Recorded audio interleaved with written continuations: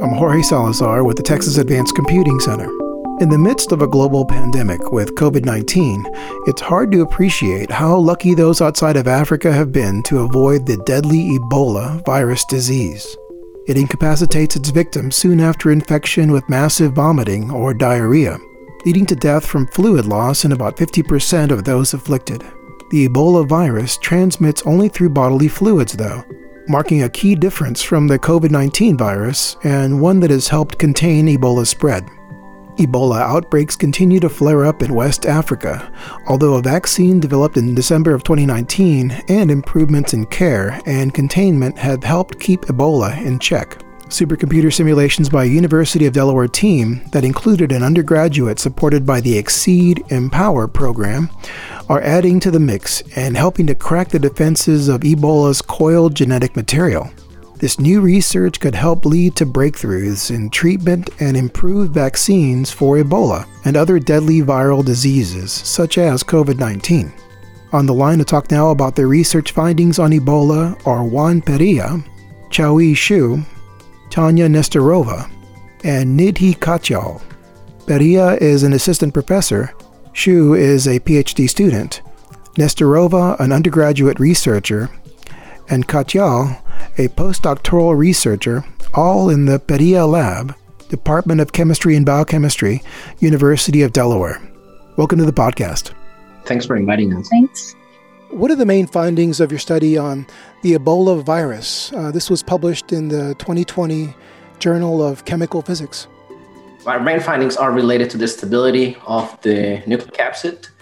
So viruses, they have multiple components and, they're like little machines, and part of those nanomachines or nanodevices are this thing called the nucleocapsid, which directly interacts with the virus genome. In this case, the virus genome is in the form of RNA, just like any other living creature in the world.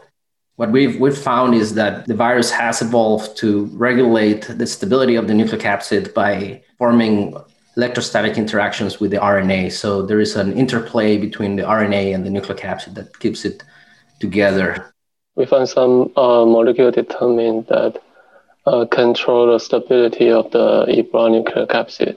I don't really have much else to add other than what we used in order to find the stability. It was just molecular dynamic simulations and electrostatic analysis with sodium and chloride ions. What is a nucleocapsid and why did you all focus in on this thing? So nucleocapsids are protein shells that essentially protect the genetic material that the viruses use to replicate. Ebola nucleocapsid is more of a helically shaped structure, which is composed of, I think it was 3 protein subunits, right, Chaoyi? Yes. And they're repeated with helical symmetry, with the RNA kind of like a winding string on the inside. And this structure of having a helical nucleocapsid is very vital for transcription directly in the cytoplasm. There are other viruses, such as HIV, which have different structures that are asymmetrical capsids, or you can have icosahedral. But the helical nucleocapsid is specifically what we had to study. And the structure was obtained from a Nature paper. I think it was Sugita. HIV also has a nucleocapsid, but it's not as organized as the one that we have in these viruses. So in general, the nucleocapsids are proteins that interact with RNA directly. So HIV also has a nucleocapsid that interacts directly with RNA. The structure of the nucleocapsid, this was just, it's very recent, right? 2017, is that right? Are these findings, the basic knowledge of the structure, and then now you're finding out a little bit about how the relationship between the genetic material, the RNA, and the proteins around it, how they work together. Do they point to a weakness in this virus? Like, as you mentioned, something that could be used for a therapeutic down the road, that it could really help people, something that is a lot easier to take and all that. So we have figured out what are the key points where we can actually target. So for example, the RNA, we can target that. For example, the role of ions we have figured out. So that way, like they figure out what are the key determinants of that molecular stability so that we can target those key points and destabilize that. So can you think of a specific point, like any like the regions that you guys identified? For example, the NP-NP interactions. So what are those? So maybe we can talk about how it comes together, like what is NP-NP? Yeah, NP is a nuclear protein. So we have different nuclear proteins forming a helical arrangement. So the interface of those nuclear protein. So there are two kind of interfaces. We figure out that which of the interface basically plays a more important role. So we can actually target that particular interface to destabilize the helical symmetry. It's almost like a Lego, if you want to think about it. You put together the little pieces, and as Tanya was saying, it's kind of like a spiral, and it forms this like little spiral. And kind of like you have how many of these Legos you have per turn of the spiral? I don't remember. 14. I think per turn is about 24. 24, yeah. Full turn, right? And then it makes 24 units, and then you have another spiral, and so on. And then you have this little spiral that goes up. And what Neil is talking about is the interactions between these Legos, we call the nuclear proteins, right? It's almost like you put them together, it puts together itself. Nobody puts it together, right? It just assembles. And it's also it's a little bit more than just like it self-assembles. It's like from what the simulations reveal, it also has this tendency to open up at the end. And typically when you see these things in the simulations, they're usually related to some biological function. So it is known for other viruses, not so much for Ebola. We know a lot about, for instance, HIV, because there's been like 30 years of research just focused on the virus. So it's a good model organism. But we know that it's not just trying to, you might think naively that you can just attack the virus by trying to destroy this nuclear capsid, but they are tightly regulated. So actually, if you do the opposite, if you make it too stable, that's enough to make the virus dead, which seems counterintuitive, right? But at some point, it has to release its genetic material. So that's what happened is the virus needs to be able to come apart. But if you don't let it do that, if it is like overly stabilized, then that's also another strategy to develop these small molecules. And that's something that has been used in HIV, hasn't been used dramatically on other systems, but it's something that we can, because we know it works in HIV, something you can start to think about in Ebola once you start to look at how the interactions are there. So you rather than trying to destabilize, you can overstabilize. And similarly for other viruses, you can devise a similar strategy for coronaviruses, for hepatitis B viruses, any of these pathogens, those capsids, these macromolecular assemblies are highly regulated, and they're at a sweet spot, so to speak, right? And if you move it a little bit to the right, a little bit to the left, it has a detriment on the ability of the virus to infect cells. So I think that's also part of the story. Is like we know what confers stability, so other teams can go and look. It's like, okay, maybe this is a good druggable site for making it hypostable or making it hyperstable and so on. Dr. Perea, you mentioned putting together the virus, jokingly, but I guess in a way you do that with the simulations, right? Could you speak to how simulations allow scientists to be able to see things about the Ebola that they can't see with the world's best microscopes? And what do these things that you're learning through simulations, what do these things tell scientists about some of the information that you're getting, like through this study? Some of the things that you mentioned in the study was the way that the genetic material is packed. Tanya mentioned the electrostatic potential, I believe, that plays a role in keeping it together. And also, I think Needhi mentioned, the arrangement, nuclear proteins, and also the residues in the helical assembly. These are things that come out of the simulations. Could you speak to what you're learning from these simulations? Our simulation work is highly complementary of the experimental techniques.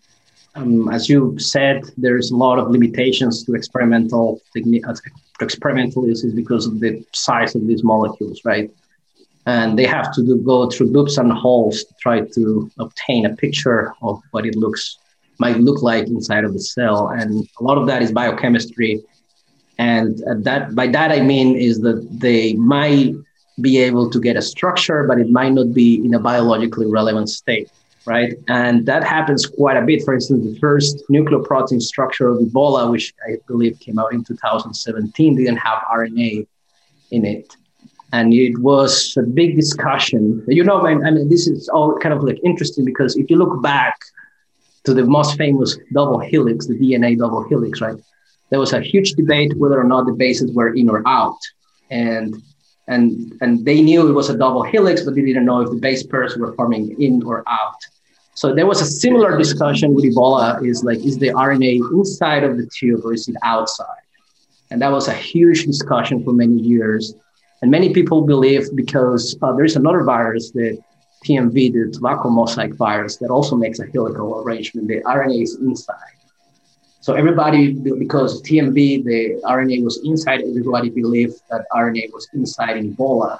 So all the computational models put it inside, which were wrong because that's why I mean that it's not in a biologically relevant state. Because when they actually were able to obtain complex, which is the one we use, the RNA nucleoprotein complex, the nucleocapsid, the RNA is outside. So, you know, like if you're a computational scientist, you might be tempted to just go and simulate the first one that came out back in 2017, just because, you know, it's an interesting target, but it's definitely not a biologically relevant state. It's, you know, it's a biochemically obtainable state, but it is not relevant to the biology of the virus, versus the one that we simulated, which is biologically relevant. So that speaks to the limitations that experimentalists have to face. But on top of that, we can see things that they cannot see, which is we can see how things wiggle. Like if you think about like a football or soccer match, and if you just take pictures, you just know the beginning and the end. You don't know how the game happened, right? So you can't tell anything. It's like the most boring thing. Where that's kind of what they see is like they have these pictures maybe at the beginning of the game and then at the final, and they know the score. They don't know how the game went. But what we do is fill in the gap. We see the game, you know, like things are moving, like these amino acids are interacting with these others.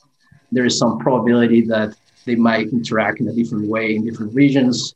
So that also gives us a lot of statistics and obviously also a more detailed view of how things occur. And we can test hypotheses as well. I mean, we can introduce something we didn't do in this study, but we've done in other studies, which is start to look at what happens if we introduce a mutation here or there. You know, we can do computational biochemistry, and it's just start to look at the effects of individual mutations on the stability or structural integrity properties of these capsid or nucleocapsid systems. You can think of simulation work as a theoretical extension of experimental work. So I'm sure that you're familiar with in vivo and in vitro experimentation in biochemistry. A lot of the time, people would call computational simulations in silico because of this. And there's still elements to our simulation that are not super biologically perfect that we can also help extend in future work, such as the addition of viral proteins, which were not included in our simulation. This paper was highly detailed and focusing on Ebola nucleocapsid with and without RNA. And without RNA, we consider that oligomerization of proteins into the helical assembly. And we found that RNA is highly negative and helps stabilize the nucleocapsid through electrostatic interactions with the mostly positive nucleoproteins. Could you run us through the experiment a little bit, just in a nutshell? Like how was the experiment conducted?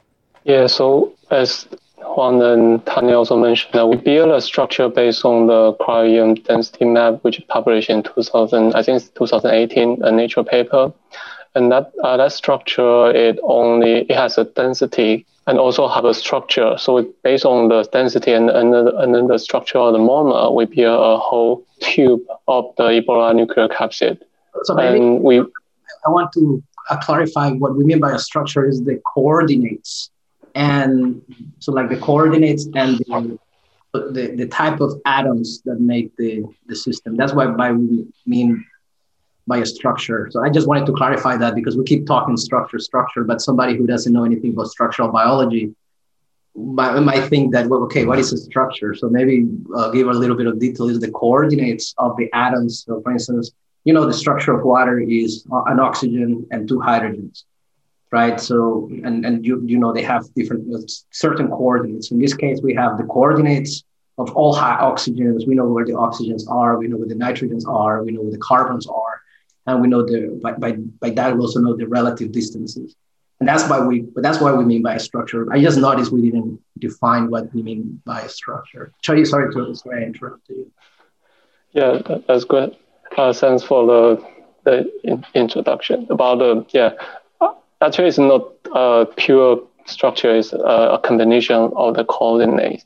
And then we put these coordinates into the electron experimental density, and we build the whole tube of the Ebola tube. And then we build two systems. One is the Ebola nuclear capsid with the RNA, and the other one is just a nuclear capsid as a control.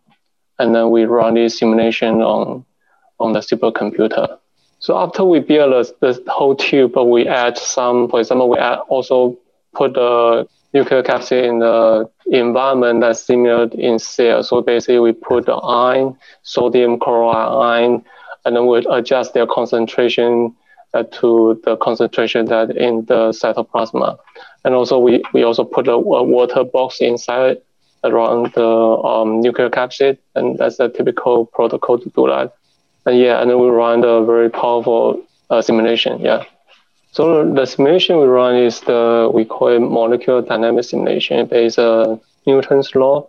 So basically it simulates the movement of the interaction of the atoms along the time, and we observe how they change during the course of the simulation. And based on this change, we can get some very useful information from this. For example, we can calculate the specific interaction between specific atoms. And then we can, for example, the nuclear NP-NP interaction, which is a nuclear protein interaction from the simulation result. And also, I think Tanya also mentioned that we can also calculate the electrostatic potential of this whole complex. And also we calculate the ion occupancy from the simulation. Yeah, basically we can get a lot of information from the simulation which cannot be obtainable from the experimental. So that's why Huang said that our technique is a complementary to the experimental technique. Y'all were awarded resources by the Extreme Science and Engineering Discovery Environment, funded by the National Science Foundation, EXCEED. Could you speak to what EXCEED resources you used? EXCEED provides not only access to supercomputers, but also access to expertise to be able to get the most out of them. And there are also student programs. I think this is the first time I get a chance to talk about that. So maybe could you speak to how EXCEED helped your work? We are very thankful for the supercomputer resources that provide by the EXCEED. Without that, this work was not impossible. EXCEED also provides some training course, for example, some online training courses, and that will also helpful. Maybe Tanya, I was funded this summer by the EXCEED Empower Scholarship, which is an apprenticeship program. The EXCEED Empower program is an undergraduate program, and I believe that this is more so for advancement of minorities within computational sciences. And I think that it was a pretty effective program. You would have to use computational resources such as Bridges we used for some resources this summer. Also very regular communication with the coordinator in order to keep your projects on track. I use especially the Stampede2 and Bridge. We used these two systems for maybe 2 or 3 years. The system is very useful for our research, as we mentioned. And we have completed several projects on these two machines. And especially for Frontier, I think it just came out I cannot remember exactly, please correct me. I think it's last year or the year before last year. And we recently started using the Frontier, especially for this Ebola project. And it's more powerful because it has the latest architecture of the CPU. Yeah. And it's very fast, much powerful than the Stampede 2 and the Bridges. So, I mean, I guess something that is good is that is part of the TAC infrastructure. So we kind of knew what tools were going to be there in terms of the development tools and also the queuing system and other intricacies of these machines. So that helped a lot. And in terms of architecture, we're familiar with the Stampede 2, although this is a slightly different machine. But I think that our experience with Stampede 2 allowed us to move quickly to start using Frontier. In terms of how much more you can do, I'll let Xiaoyi answer. Ermin, Nidhi, Xiaoyi, and Tanya have been running more simulations these days than I do. So they can probably give you a better user perspective of the machine in terms of what you can do. I like that in Bridges, when you run a simulation, you can be up to date on when it completes and when it started. So you can create stuff like Slurm scripts, which eventually you just get an email when the job is completed. And it also tells you a good amount about the wait time. I think that the advantage of these supercomputer providers is that we can access to the extremely powerful supercomputer resources that we cannot get from local. For example, on Stampede 2, we have the access to run simulations on hundreds, even thousands of nodes. And this ability made us possible to run some simulation of larger systems, for example, the Ebola nuclear capsid, this one. And this simulation is a kind of computationally impossible to finish it locally. So that's very important. And by using these supercomputer clusters, we are able to run these kind of big systems and then to study their properties and finish lots of projects. We've been talking about a lot of. I find this whole work fascinating. Just on a day-to-day basis. That it seems like it's the hardest science in the world, with some of the most hard to understand machines in the world. Could you maybe break this down for like non-scientists who might be listening? What's in it for them? How does research like this help? How does it relate to non-scientists who might be listening? We don't have an immediate answer to a pandemic, for instance. But I mean, the more you know about your enemy, the more prepared you are to defend yourself and possibly develop new therapeutics, right? The success of these approaches in other viruses, particularly in HIV, which is a premature field, makes us think that what this knowledge that we're delivering will be used in the future to develop therapeutics, right? I think it's twofold. The gain that taxpayers gain is, one is there's this new knowledge about an old virus, but there is also the new techniques, the new methods that are developed for these machines that can be used for the next virus, right? So Ebola has been causing problems for several years now, and in a way it's our present. HIV is still our present. We look forward to the day when it will be our past. But we know that there are going to be more pathogens, and they just keep coming up anywhere you look at, right? And particularly with coronaviruses, now we know that they're just around the corner and they can stop the world. So I think having not only the ability to study one virus, but taking these techniques to study a new virus, something like coronaviruses, which is in our portfolio, and having the ability to train new students, somebody young like Tanya, who's going to be having to deal with these things when I'm not doing this anymore. I think that the taxpayers get their money's worth in terms of, training the next generations and fighting the current problems and transferring a lot of knowledge from other viruses. Like, we are experts on HIV. That's been what we've been doing for many years. But now we can apply a lot of that knowledge to another virus like Ebola. And we can do it quickly because we're familiar with viruses, we're familiar with the simulation techniques, and we have the expertise to know where to look, right? So I think in that sense, the taxpayers sustain this ecosystem that is not just a one-time off publication, is it's an ecosystem. You have the trainees that are going to go forward and look for new solutions to new problems. And we also look at our current problems in terms of what pathogens are affecting humanity right now. But yeah, we sadly, we don't tell the taxpayer, okay, we're not clinicians. We don't give them, a drug, but we tell, okay, we give that knowledge to the general community, and that knowledge, it's what allows us or empowers the other scientists who do drug development to look at these things. And I think we're very lucky that we've had the opportunity to grow in an HIV field. And so that has been very successful in, creating new therapeutics, and like the latest generation therapeutics are all based on structural analysis. I can't say that we're going to get a drug against Ebola in the next year with what we've done, but definitely it's yet another wealth of knowledge that can be used against the virus. So, and also, as I said, the people who are involved in this research are getting trained and learning how to use these tools and developing these tools for future problems.